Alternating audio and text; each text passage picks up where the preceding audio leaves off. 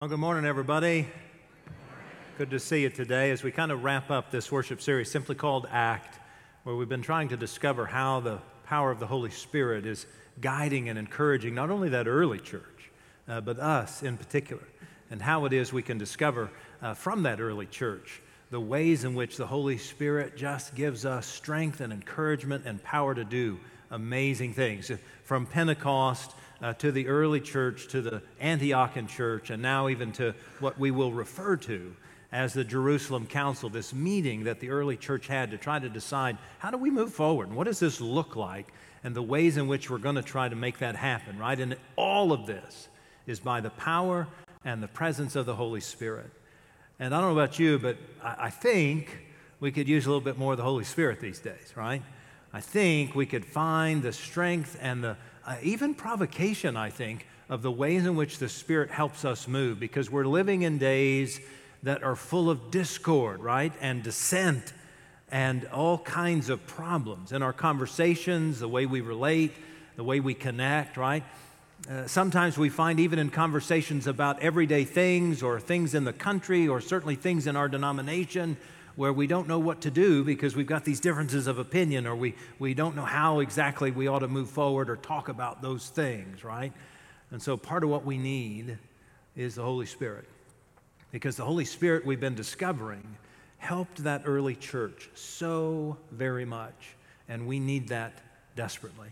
So today we're going to move towards the middle part of the book of Acts, and we're going to see what's known as the Jerusalem Council, this first council, this first gathering of leaders of the church that made decisions for the church to help it get off dead center and to move forward in a very positive way. And the Jerusalem Council offered us what I refer to as two hopes.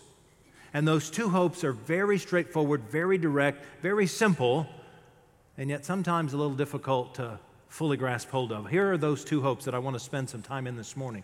The first is the hope of reaching, and the second is the hope of resolving. Now, what do I mean by that? Reaching and resolving. So in the early church, they were very unabashed and unashamed about the way in which they reached people for Jesus. They made no bones about it. They made no apologies about it. They did not get sidetracked by sort of side issues, if you will, or how do we maintain this thing, or how do we grow this thing. All they did was, we want to reach people for Jesus. So that's what they're going to teach us today, is how do we make that our focus again? How do we keep ourselves centered on reaching people for Jesus? But the second, and equally more important, that Jerusalem Council did was they helped come to a resolution about all that. What I mean is that they were completely undeterred by anything that separated them. They were completely undeterred by anything that would cause dissension in that early church to reach people for Jesus. So I hope that together we're going to learn, how do we do this? How do we keep focused, reaching people for Jesus? And how do we resolve whatever differences we may have with regard to either how we do that or how it is we do church together? So, it's an interesting thing that's going on. Remember, the church is beginning to flourish. And Peter, you may remember from the day of Pentecost, has spoken a powerful word. He's helped more than 3,000 people come to faith. And then Paul and Barnabas likewise begin to find great success in reaching people for Jesus. And they, at the Antiochian church and in other churches that Paul would establish, they begin to reach thousands upon thousands of people for Jesus' sake, right? And everybody gets a little excited about that because this is fun. It's fun when new people come to faith. It's fun when new people say, I want to follow Jesus. I want to love like Jesus, right? That's fun. Until we begin to realize that there's a whole bunch of new people here. And those new people, they don't do things the way we do things, and they don't look like we look, and they don't act like we act, and they don't have to do the same things that we had to do, and we get all flustered about that because we want people to do things the way we've always done them. You can come to faith in Jesus, and you can come to this church, and you can be a part of our group as long as, right? You ever heard that? In fact, I refer to that often as the Back to Egypt Committee, like the Hebrews who wanted to go back to Egypt even though they were finding freedom in God, right? That Back to Egypt Committee is often also referred to as we've never done it that way before. You ever heard people say that?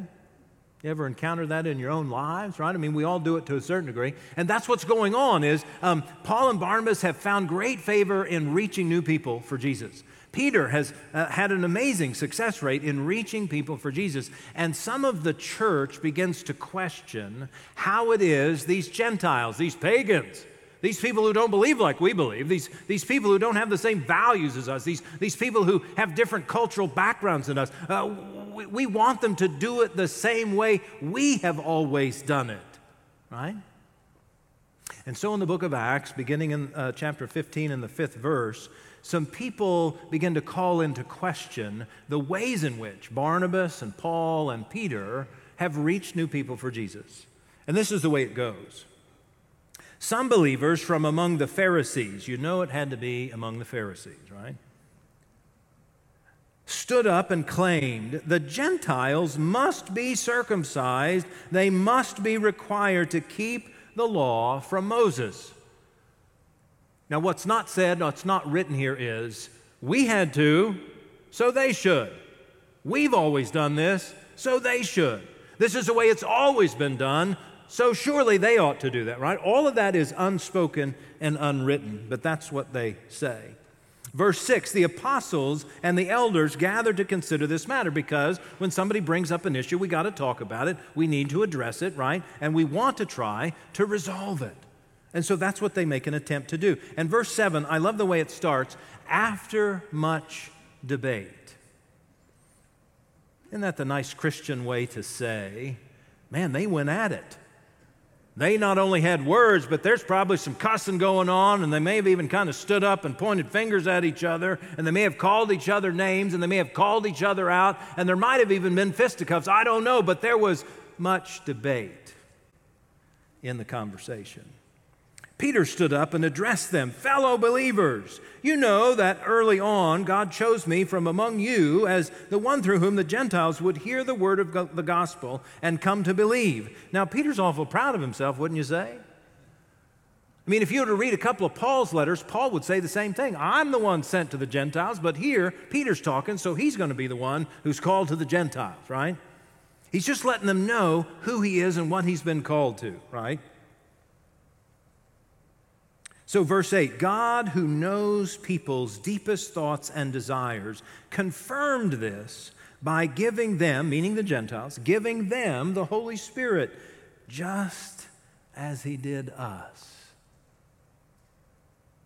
Now, I don't doubt for a second somebody in that church, at that meeting, that Jerusalem council, thought to themselves, may have even said it out loud, you mean the Gentiles got the Holy Spirit?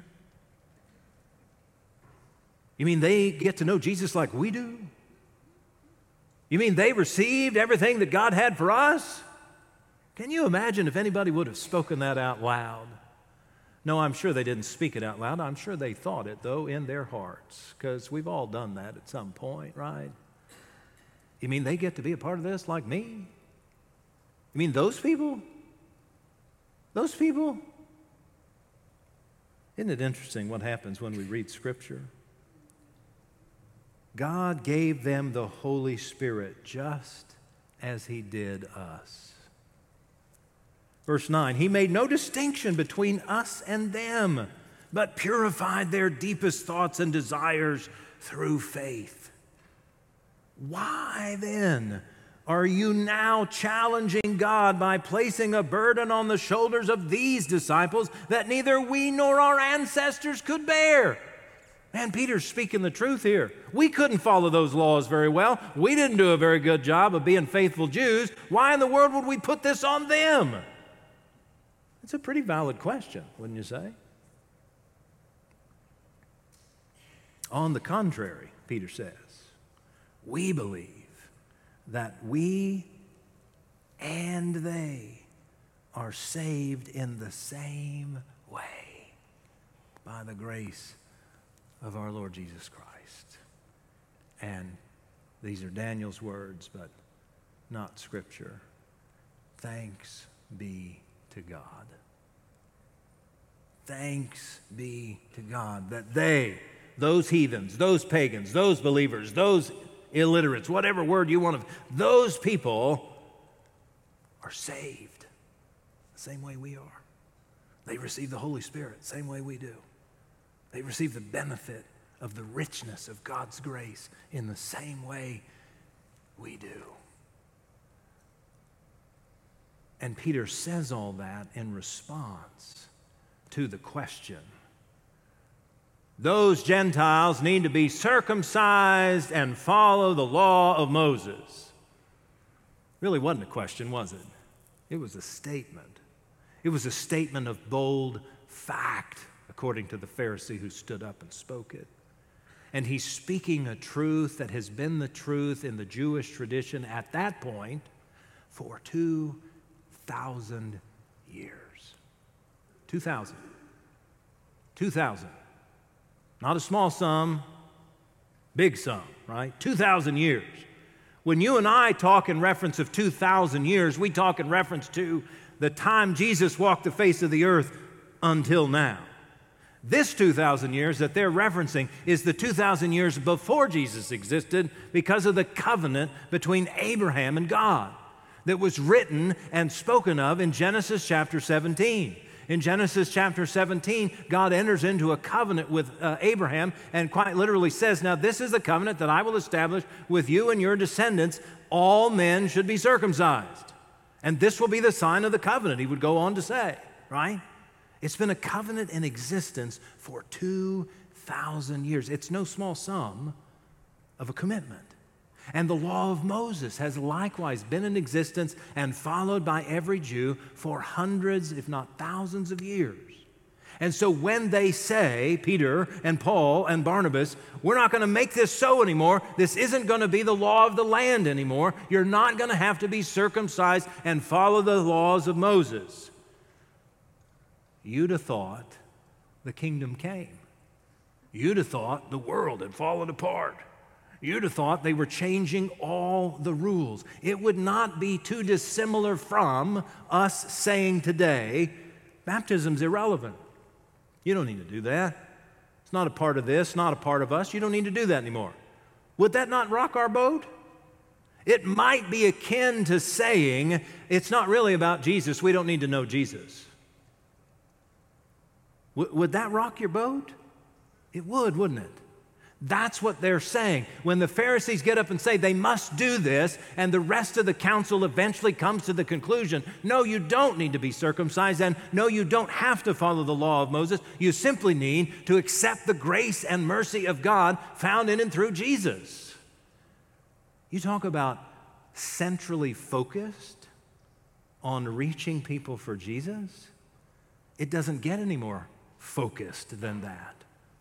Because Peter would basically say, these are my words, not his, why put a burden, why put a barrier, why put a wall, why put a hurdle in front of people if they want to know Jesus? It would be like saying, Jesus loves you, but not yet. It would be like saying, Jesus wants a relationship with you, but you can't get there yet. It would be like saying, Jesus wants everything about you to know. He loves everything about you. Oh, but by the way, you see, the Pharisee doesn't get it.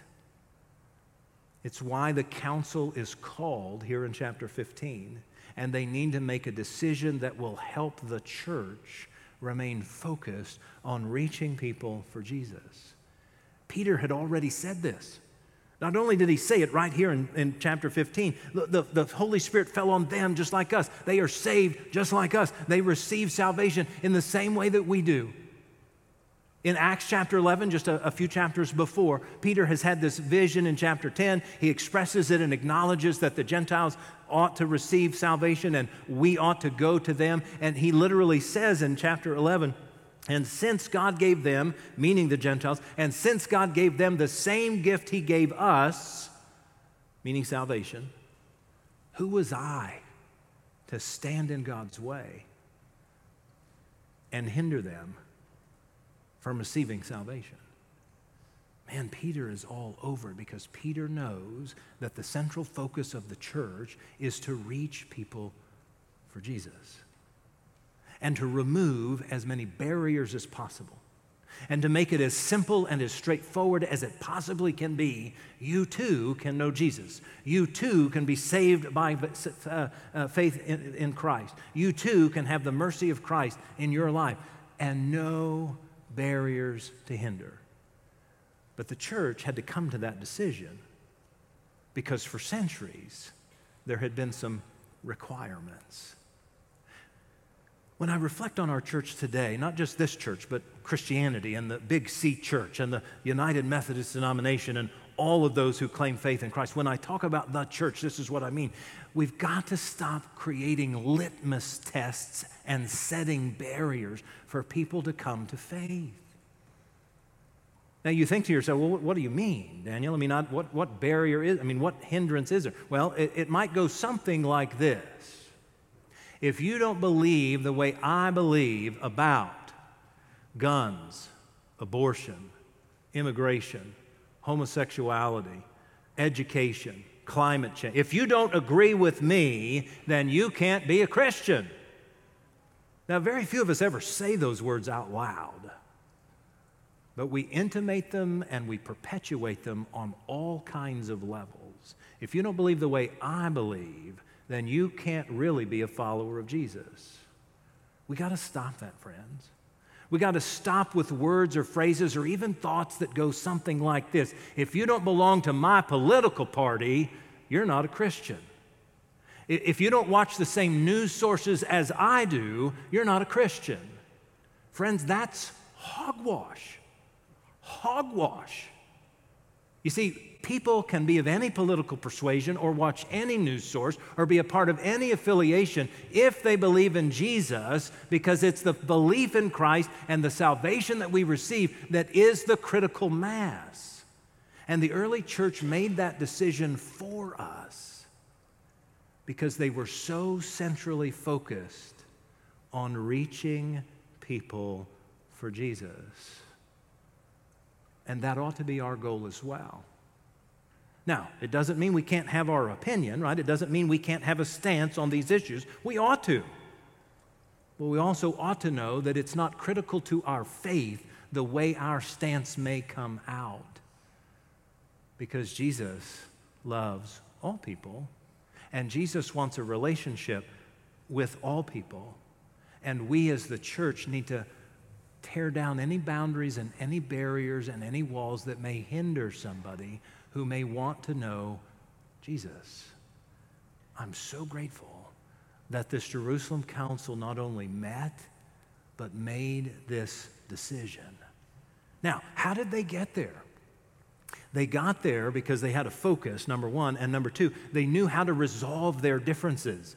They knew how to resolve what it was that God was calling them to.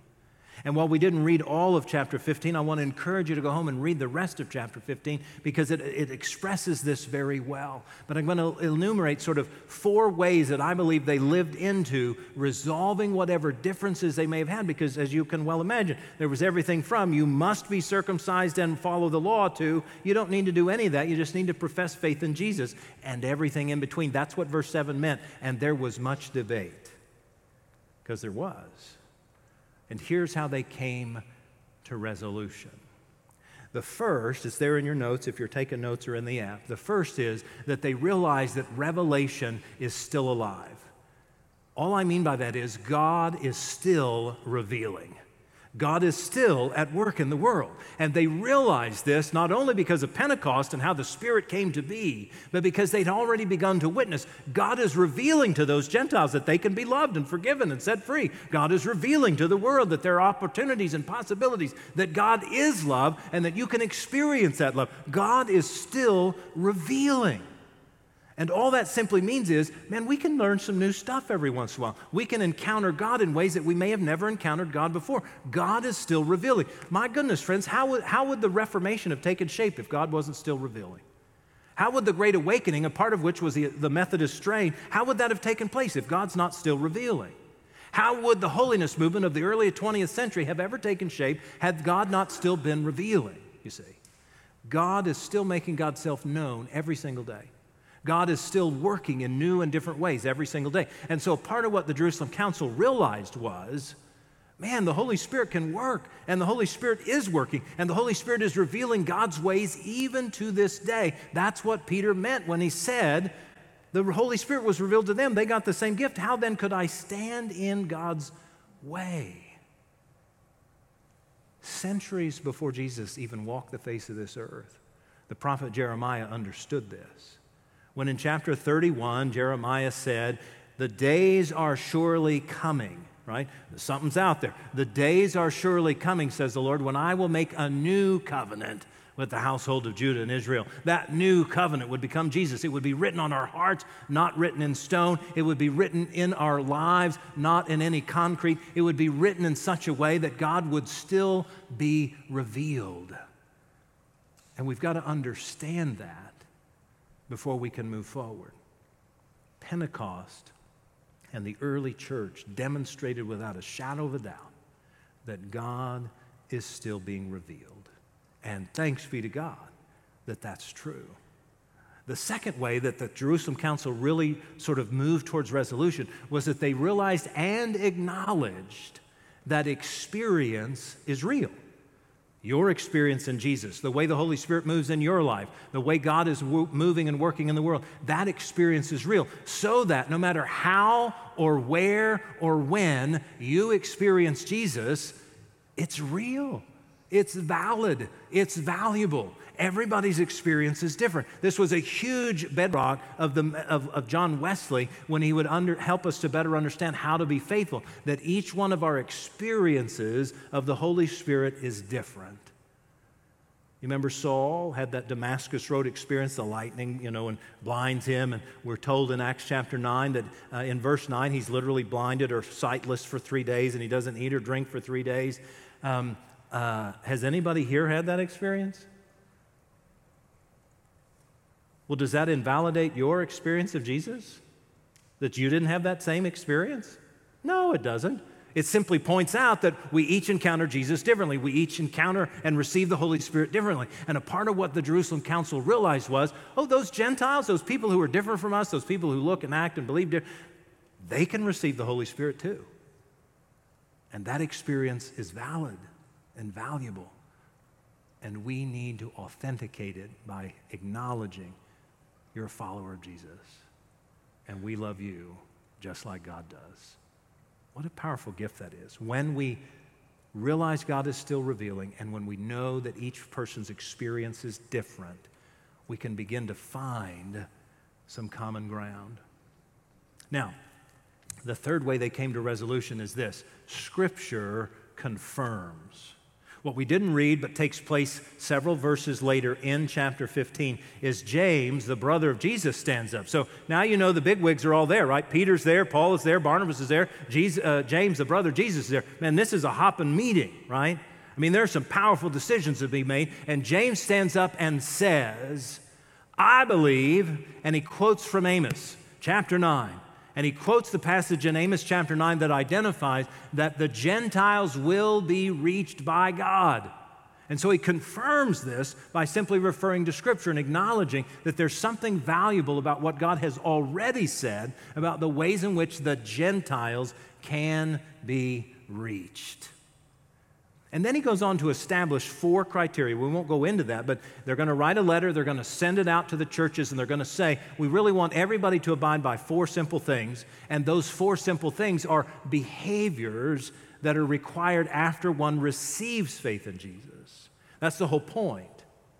And it would be based in Scripture as well. One of them, not all of them, but one of them is referenced in Leviticus chapter 17, where it says there that I will be, meaning God, I will be against the citizens both of Israel and the foreigners for those who eat food with blood. Basically, the law was saying there are certain criteria that not only Jews have to abide by, but the foreigners in the land. And so part of James's wisdom is to go back to Scripture and say, golly, there's a few things we all need to abide by. And one of those would be that we honor one another and that we honor God and that we honor the animals in our kingdom, right? When we confirm God's word by what Scripture says, it helps guide who we are. Now, we don't use this as a weapon to confirm. We use it for wisdom and faith to acknowledge the two commandments that Jesus wrapped it all up in, right?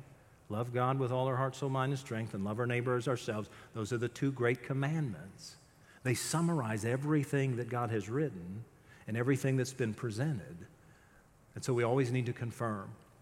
And a part of what that says, friends, is that we need to commit ourselves to be in God's Word on a regular and consistent basis so that we know that God is still revealing, so that we recognize that experience is different, and so that we can confirm it by what God has presented.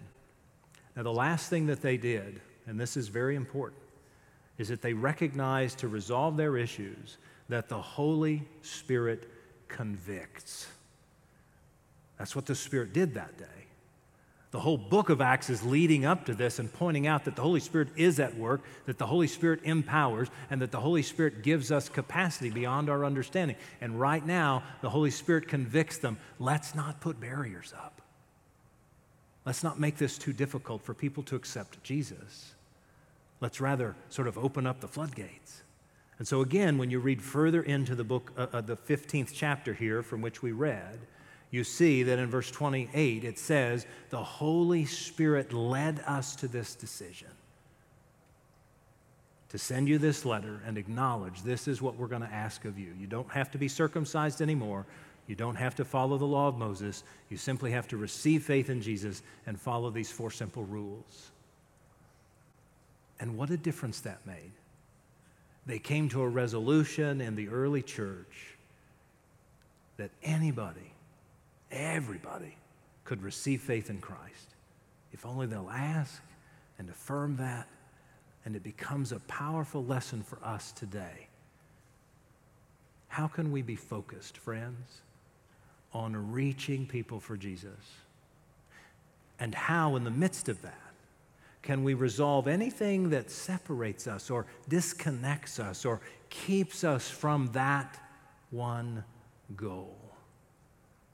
I bet if we'll rely on the Holy Spirit, if we'll keep ourselves in God's Word, if we'll realize that people can come to faith in all different kinds of ways and in all different kinds of places, and if we'll acknowledge God is still at work in the world, across the globe, it will help us, Lord, friends.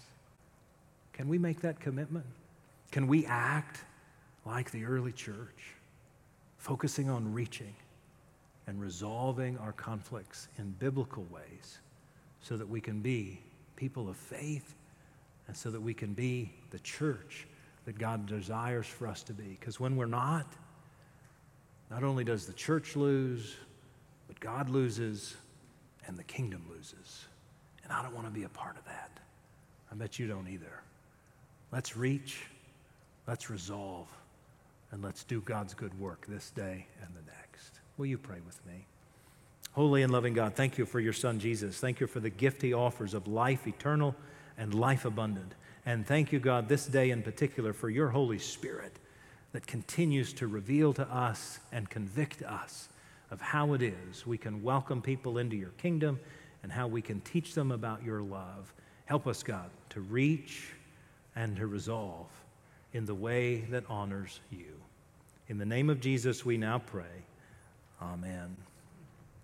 Hey, friends, my great gratitude goes to you for week in and week out. Your generosity makes ministry possible. That story you saw about the children at Vacation Bible School is just one of a myriad of ways that your generosity helps impact lives and helps people to know that Jesus does indeed love them. So thank you for that. If you brought a gift this morning, you can drop it in the brown boxes that are at the white post right outside the door, or you can scan the QR code that's on the screen, literally right here on your phone, or you can text the letters TMUMC to the number 45777. Your generosity makes all the difference in building God's kingdom.